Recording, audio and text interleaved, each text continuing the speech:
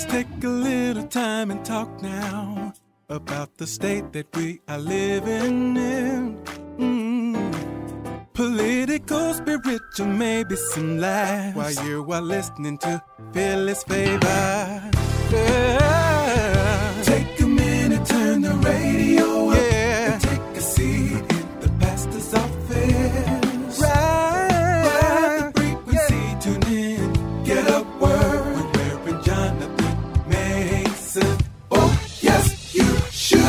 Take a minute, turn the radio up, and take a seat in the pastor's office. Ride the frequency, tune in, get up word with Reverend Jonathan Mason.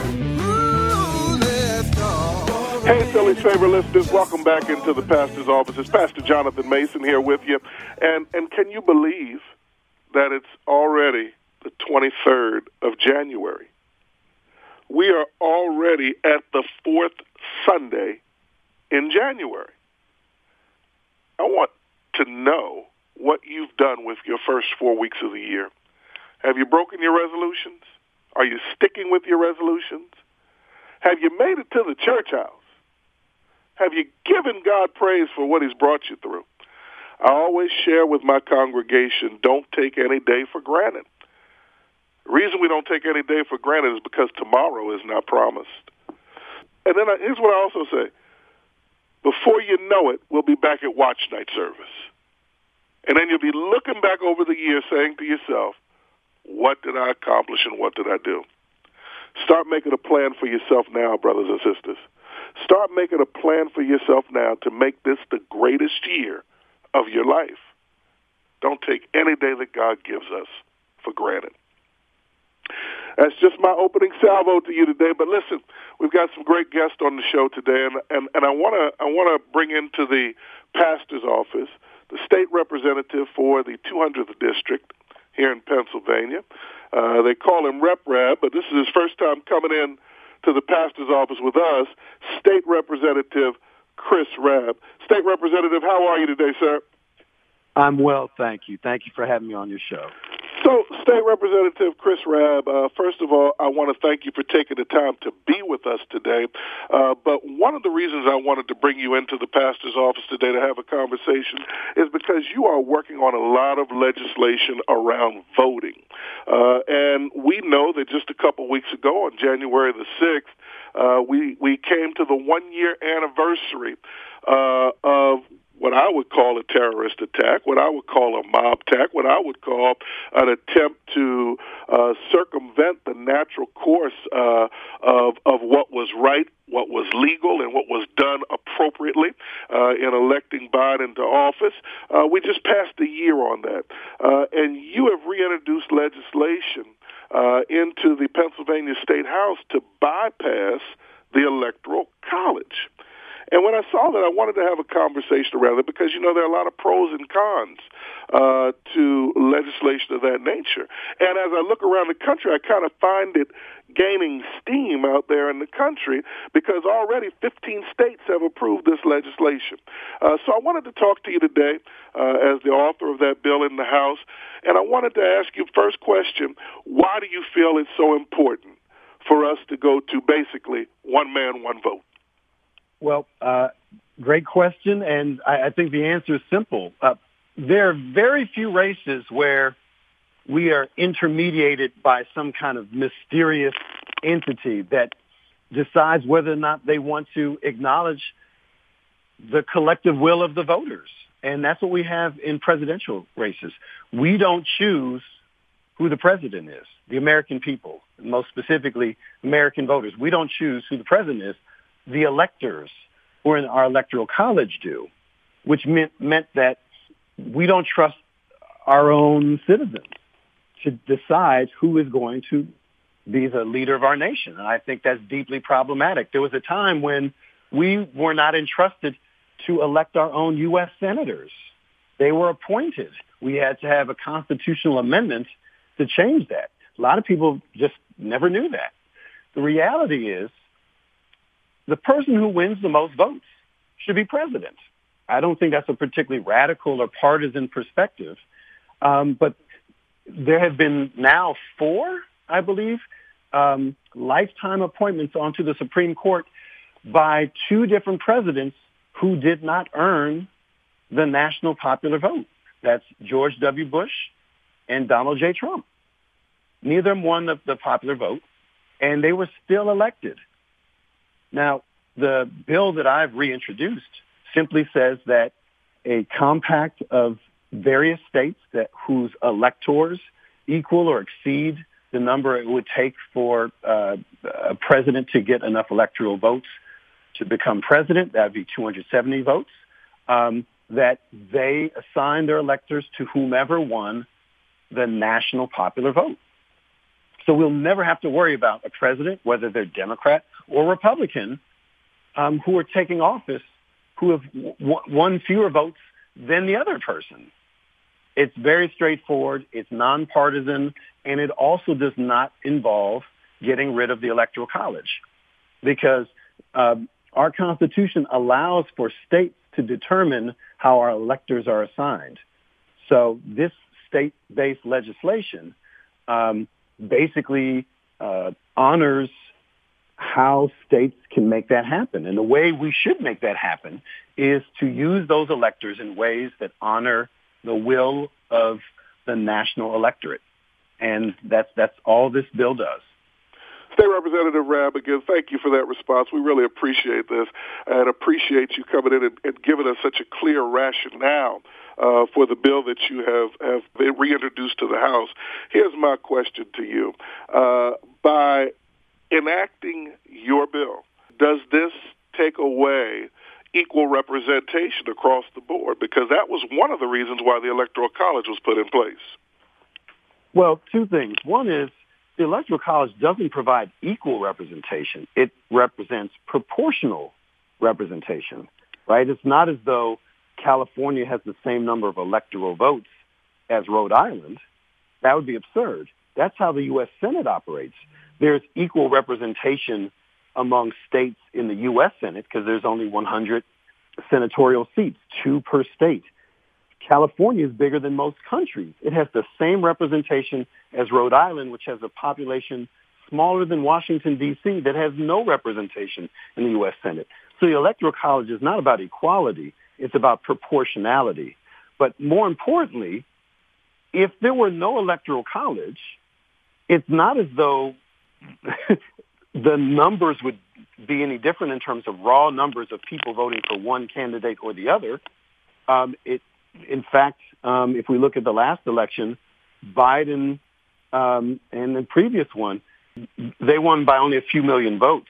So even though the Democratic presidential candidate tends to do better in states, large states like California, there's also Texas, which is a pretty populous state as well. And it really comes out among those folks who actually take the time to register and vote, it tends to be pretty close. There hasn't been a blowout in some time. So the concern that the Electoral College will protect a given party or candidate from a blowout is not backed in fact. Understood. So you said this is nonpartisan, but it seems to me like everything in politics today is partisan. Will you be able to find the support necessary to get this measure to the governor's desk? Absolutely not. You weren't expecting that response, were you? We like your honesty. I caught you. So the reality is there's a strong Republican majority in both the Senate and the House in Harrisburg. So on the state level, Republicans have had the majority largely through gerrymandering over the past 30 years. We're in the midst of redistricting right now, where legislative districts and senatorial districts and congressional districts on the federal level are all being, those boundaries are being readjusted based on population growth and demographic changes. But I can tell you that even though my bill will not move anywhere in the House this legislative term, that may change if there's a new majority. But here's the irony. Most Republicans, not all, but most Republicans in the House are against my bill but it was conceived of by Republican leaders. At my press conference, when I announced that I'd be reintroducing it months ago, and in fact, it was probably over a year ago, the only Republican who would stand with me was the former head of the Michigan Republican Party. He came all the way to Pennsylvania to stand side by side with me to talk about how this is what's best for the American people, not what's best for Republicans or Democrats, conservatives or liberals, what have you, but it's good for our electorate because it honors the collective will of Americans who've taken the time to actually vote. And if the majority of voters say we want candidate X, but instead we're getting candidate Y, there's something really wrong about that. That's not how most Americans process democracy. We don't have any other elections where the person who gets the second highest number of votes wins. That some people would even say that's un-American, but it's deeply American as long as we've had the Electoral College. Now, I'm open to discussions on the federal level about getting rid of the Electoral College. But the wonderful thing about state legislatures is that we are able to address shortcomings and challenges on the federal level by working creatively on the state level. And when we can work across state lines to do that, even better. So, for instance, the federal minimum wage is $7.25. But every state around Pennsylvania has chosen to increase that minimum wage higher because that's their right and their responsibility to make sure that people aren't working 40 hours a week and still remain in poverty. Pennsylvania is not one of those states, unfortunately. I have a bill to change that. But this bill addresses federal defects in a constitutional, ethical, and smart, collaborative way. And this is how we have to approach things in government when they're not doing what they should do for the constituencies who demand justice. Well, you certainly have been busy advocating a number of different election-related reforms. Before we let you go, two of the ones that I saw that were interesting to me and to our listeners, one is requiring background checks for candidates, and then the other is making Election Day a state holiday, which I absolutely believe is essential if we want everybody to be able to get to the polls. Why don't you tell us about those background checks and then the Election Day holiday? Sure. Before I was in office, I was a professor at Temple University in the Fox School of Business. And after the whole Sandusky scandal with Penn State, there are all kinds of restrictions put in place to make sure that people who are entrusted to work with young people didn't have backgrounds that would put those children in peril. So I remember having to go through this whole FBI thing, and I was a part-time professor. I was an adjunct professor, so I wasn't on the payroll full-time. But anyone who was associated with Temple University, whether they're staff, faculty, what have you, had to do these background checks. And I thought that was a good thing because as a father, I want to know that I'm entrusting my children to folks who do not have questionable backgrounds. And it was very thorough and very intensive. And if we have that for teachers and administrators, we need to have that for political candidates who have campaign staffs that are often staffed by young people and in unsupervised areas and working late at night and on weekends. I know that I very much would want my children to be involved in political campaigns for candidates who they believed in, but I'd like to know that they've been vetted. Now, my bill would not say if you have a record that you're not and you've done your time that you would be disallowed to run, because I believe in criminal justice reform. I believe in redemption and second chances and rehabilitation. Don't get me wrong. But there are some red flags that I think people need to know about. I feel similarly about elected officials. I feel similarly about law enforcement. I believe in transparency and accountability across the board. So I'm not asking anything of others that I haven't already been expected of for myself. And that's what that bill would do.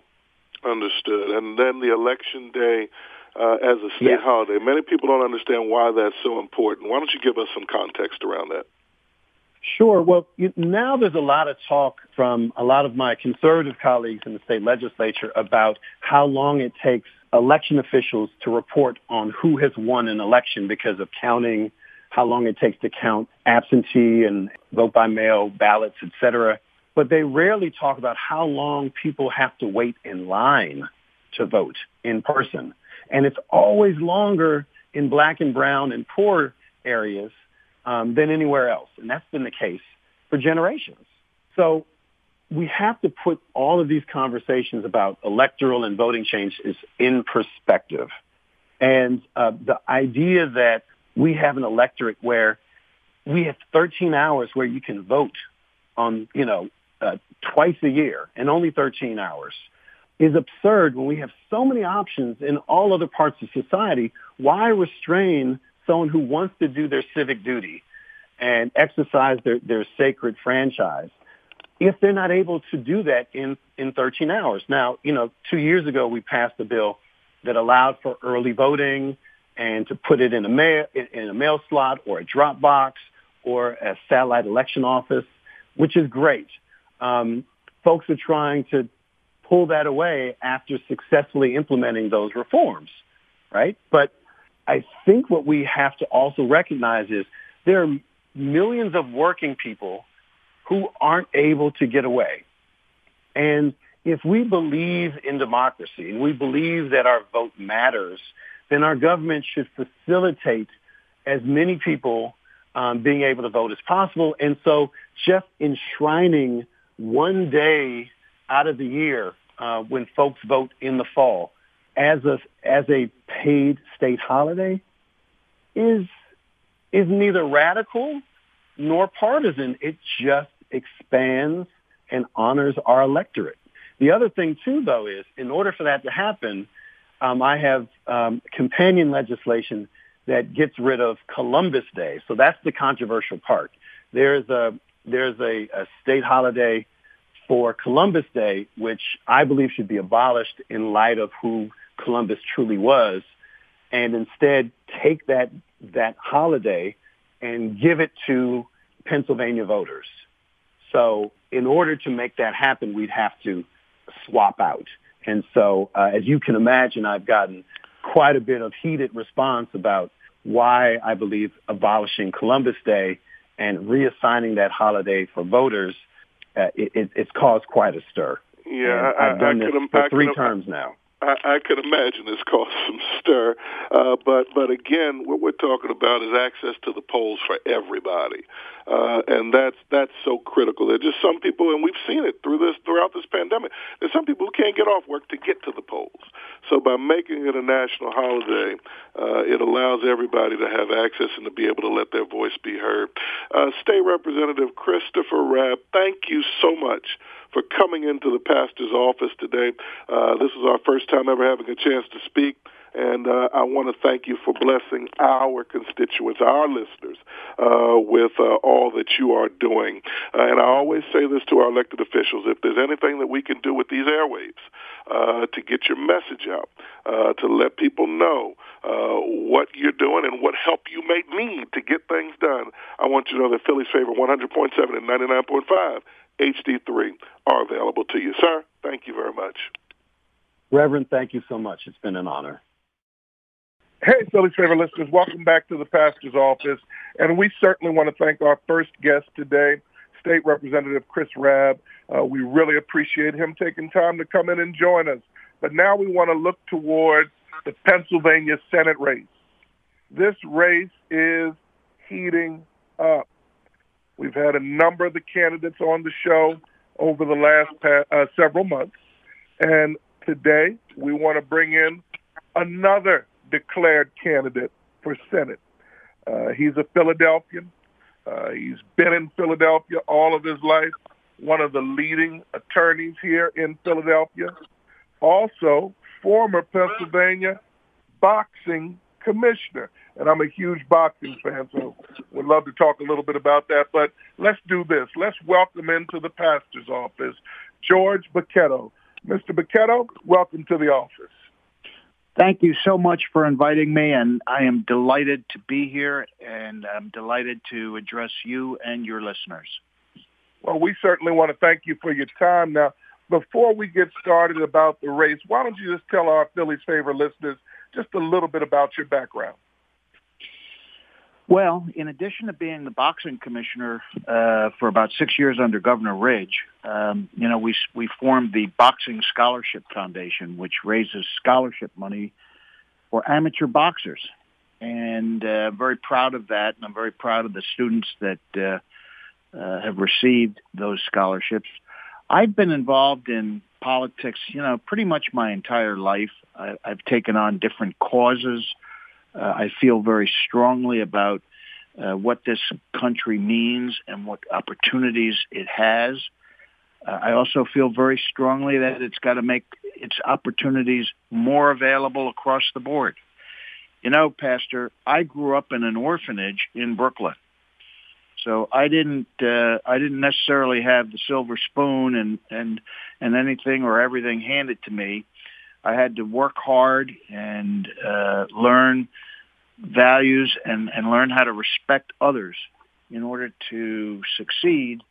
And I have succeeded, and I am so delighted now to be in a position to try to give back.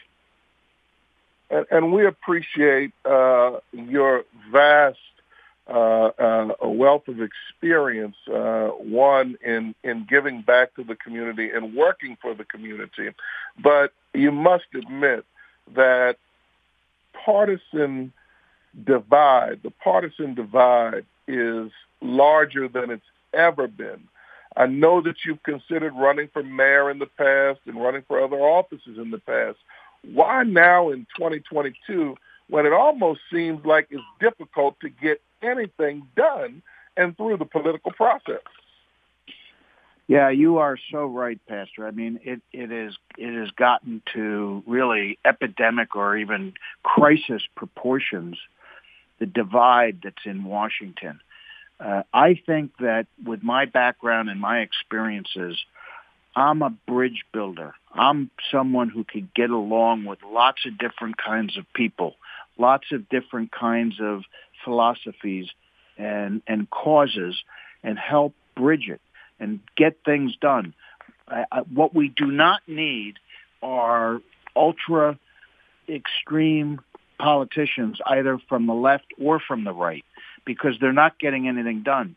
What we need are solid people from both parties who genuinely want to work with each other, find compromises, and get things done. And that's why I'm running.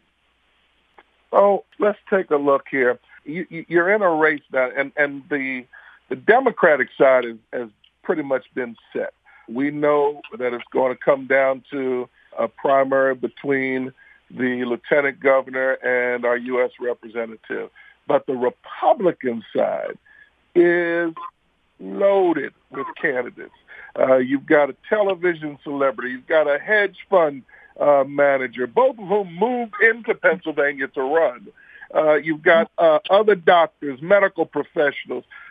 How do you feel you're going to be able to break through that crowd, get your message heard, and become the nominee?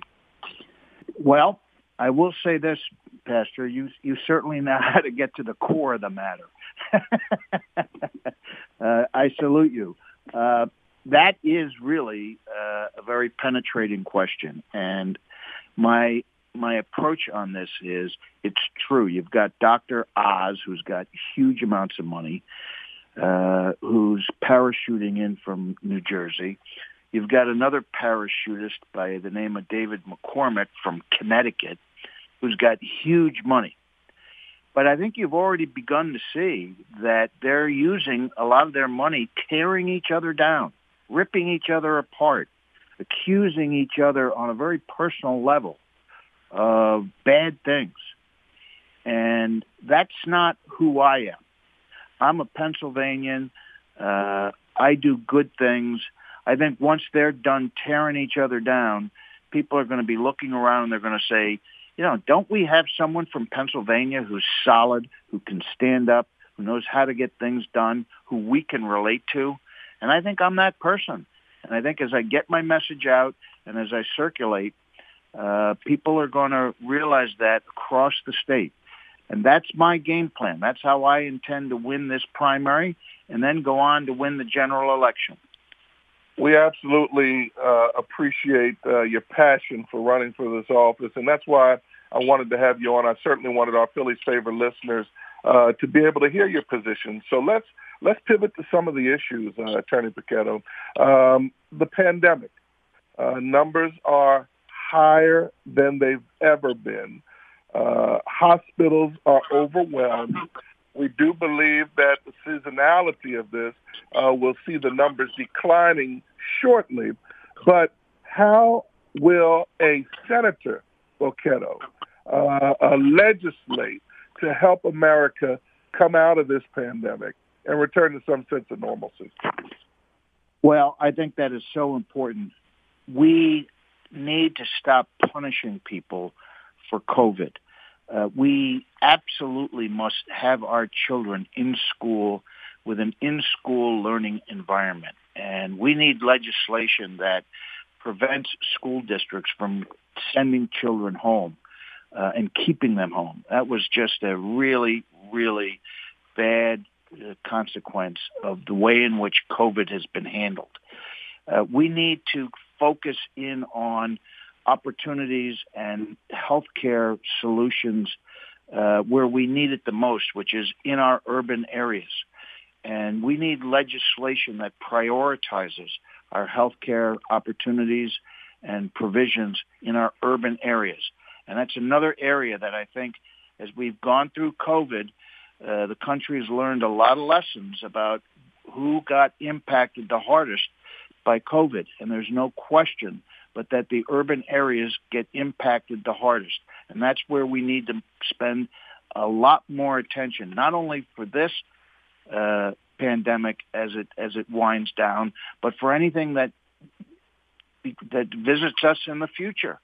This is not, I don't think we can say this is ever going to be the last pandemic we're ever going to face. And even aside from pandemics, we've learned a lot about how we need to order ourselves, particularly in urban areas, to do a better job. We saw Governor Youngkin come in Virginia and on his first day remove the mask mandate. I certainly want to ask you, as I listen to your answer regarding school children, mask on or mask off? Masks off, absolutely, because it's very, very clear. The statistics are absolutely overwhelming. The masks don't do anything. They're a distraction. They're annoyance. I think they interfere with the educational process of our young children. No souls are being saved with masks, but a lot of souls are being sacrificed by insisting on all these protocols that do not have anything to do with preventing COVID and which seriously impact the educational experience. And that is the most important thing we all have to remember. We want our youngsters to get off to good, wonderful educational beginnings, because if they are turned off, if they are interfered with and everything, by the time they're 6, 7, 8 years old, it becomes so much tougher to recapture them in the educational process. We want them as young as we can get them, and we want everything done to encourage a positive educational experience. And masks do not help that positive experience. Let's stay right with the young people for just a couple moments here. We've been in this pandemic. It's hard to believe, Attorney Bochetto, that we're in our third year of this pandemic. The first cases were identified in the winter of 2019, and then when we think about March of 2020, when everything shut down, some of our kids have not returned to school yet, and I've always been one to say that you can't ask an elementary school student, you can't ask a preschool age student, you can't even ask a junior high school student to learn like a college student. They can't learn virtually. They can't learn watching a screen. There are too many distractions. They're just young people. What I want to know is your position on how we catch these young people up. Some of them truly have missed 2 years of good quality education because of virtual learning. And listen, I'm not taking a position. I think the school districts did what they needed to do in order to continue learning. But my concern is that education gap, those 2 years. How do we catch these students up? That is so important, and you are absolutely right. We've lost 2 years, and we have to have far greater outreach efforts to that young generation that lost those 2 years, to bring them back into the real classroom, to provide them with opportunities, and to try to catch up as best we can. It's almost, toothpaste is out of the tube for those 2 years, but we've got to find a way to recapture those children and get them back into the educational experience, because that's where it's at. If someone doesn't get a good education, they're going to have a very difficult time getting along in our society for the rest of their life. And we just cannot allow that to happen. And we must recognize that mistakes were made when it came to school close downs. And we have to go the extra mile now. We have to make the extra effort to recapture those students and re-energize them in their educational experience. You're listening to Philly's Favor 100.7 FM and 99.5 HD3. You're in the pastor's office this Sunday afternoon, and we're talking to Attorney Bochetto, who is running for the open U.S. Senate seat here in Pennsylvania. This race is going to be watched by the entire country because it could define and determine the balance of power in the U.S. Senate. Let's move on, Attorney Bochetto, and talk a little bit about election reforms. Many states have enacted election reforms which are viewed by many as suppression, attempts to suppress the vote, attempts to limit access to the polls. I would love to get your thoughts on declaring Election Day a national holiday, on background checks for political candidates, which we just talked about in our last conversation with State Representative Rabb. Give us some of your thoughts on the election reforms that are out there right now. Well, my earnest view is that we need elections that everybody believes are valid and honest and fine. What's happened about arguing over election results and whether they're legitimate or not legitimate is very, very harmful to our democracy. And we need a set of laws. Pastor, as a lawyer of 40 years in Philadelphia, I've been working election court every time. And I've been at the local courts. I've been in the Pennsylvania Supreme Court. I've been in the Commonwealth Court. I've seen election results, election shenanigans, election integrity issues for my entire career. And I've seen it all. And what this country needs are reliable election results that everybody can accept as being final and fair. And that's what I'm in favor of. And I am willing to consider any position. You mentioned, Pastor, making Election Day a holiday. I think that's a very interesting idea. And I am willing to look at that very carefully, because if something like that can lead to a more secure election result that the people have more confidence in, that's what I want. I want elections and election results that we don't need to argue over and we can all accept as fair and final. ID or no ID? ID. And why? Because there is too much opportunity without ID for people to go in and take abuse and take advantage of the situation. It is not, in my view, an imposition on people to present an ID. You need an ID to drive a car. You need an ID to get into a restaurant these days. You need an ID to do just about anything. You need an ID to get on an airplane. So I don't see the ID issue as imposing an imposition, and I think it helps us clear up a lot of abuse. If anybody that's been watching the news, and let's be honest, anybody who's been living in Philadelphia for the last few years recognizes the fact that gun violence is on the rise, that crime it's really gotten out of hand. And I don't just want to single out Philadelphia, but we're in Philly, so we got to talk about it. It's happening all across the country. But what are your thoughts on common sense gun reforms? Talk to us a little bit about that, because access to guns it's easy.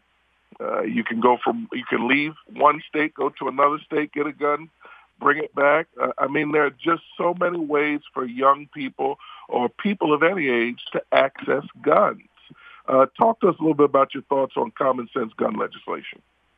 Yeah, well, our crime problem is alarming. It's not just important, Pastor. It is absolutely alarming. And, I earnestly believe that law-abiding citizens, people that work hard, pay their taxes, try to raise their children in a responsible way and that type of thing, they are not the problem, and those of them who have guns are not the problem. They are not out there committing acts of violence. The acts of violence are being committed by the criminals, and as you say, Pastor, guns are the illegal guns purchased through straw purchase and that type of thing. That is a big source of the problem. And what I think we need to do is focus in on solving gun violence problems by focusing in on the circumstances where there is abuse. There is no abuse by law-abiding citizens. And law-abiding citizens should not face any restrictions other than exist on lawfully obtaining a firearm and lawfully being able to protect themselves. And I look at that carjacking situation that just happened in Philadelphia. That gentleman was minding his own business, a very decent person, and they were trying to hijack him. And I think he's very fortunate that he had a gun and was able to defend himself. And he has the right under the Constitution to do that. He is not the problem. The problem is amongst those who want to commit criminal acts.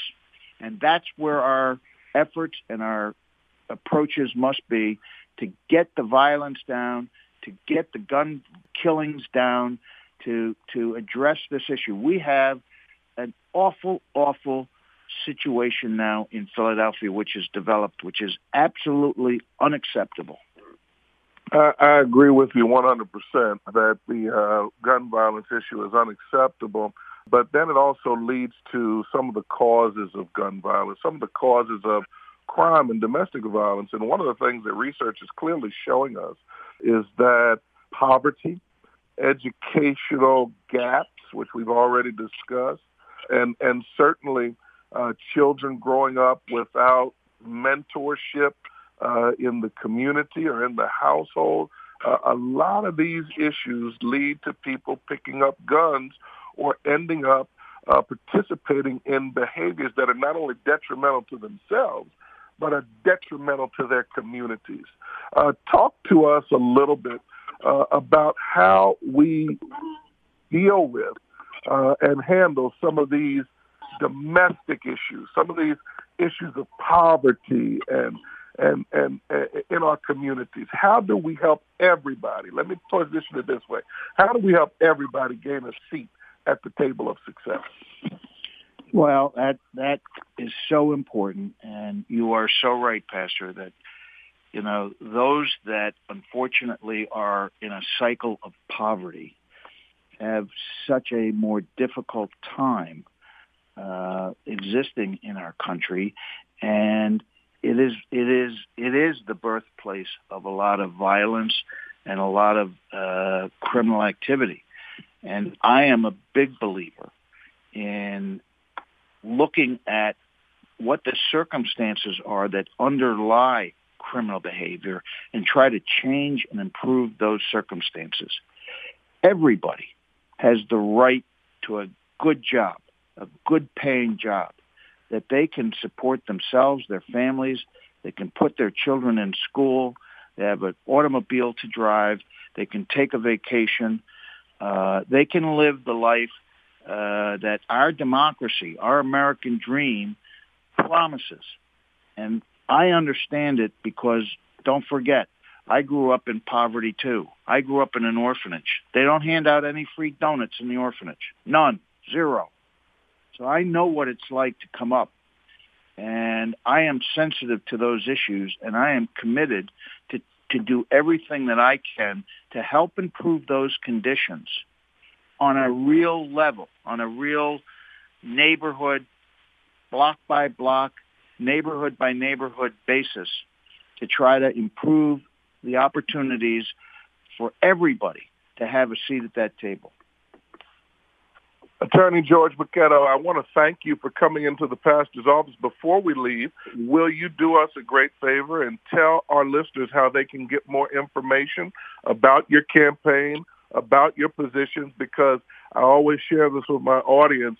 When you're educated on the issues, on the candidates, you make the right decision. So why don't you share with our listeners how they can find out more about you? Oh, well, thank you so much, Pastor. You can find out a lot more about me and my candidacy by going to Bochetto, Bochetto, Bochetto for Senate. And I have a website set up. And if you put in your mailing address or your email address, my campaign will send you literature. We will put you on our mailing list to keep you advised of our activities and the platforms that we are developing. And we welcome everybody to join us and to learn more about our campaign, because we're convinced that when you go to Bochetto for Senate, you're going to realize that you've got a candidate in your midst who is truly dedicated to try to help the situation. Attorney George Bochetto, thank you so much for coming into the pastor's office today. We wish you all the best as you seek to serve all of Pennsylvania. And if we can ever be a platform for you to get your message out in the future, feel free to give us a call. We're right here for you because we want our listeners to know what's going on in Philadelphia and Pennsylvania. Thank you, sir. Thank you so much, and it was a delight. It was absolutely delightful to join your show. God bless you. Let's take a little time and talk now about the state that we are living in. Political, spiritual, maybe some laughs while you are listening to Phyllis Favor. Yeah. Take a minute, turn the radio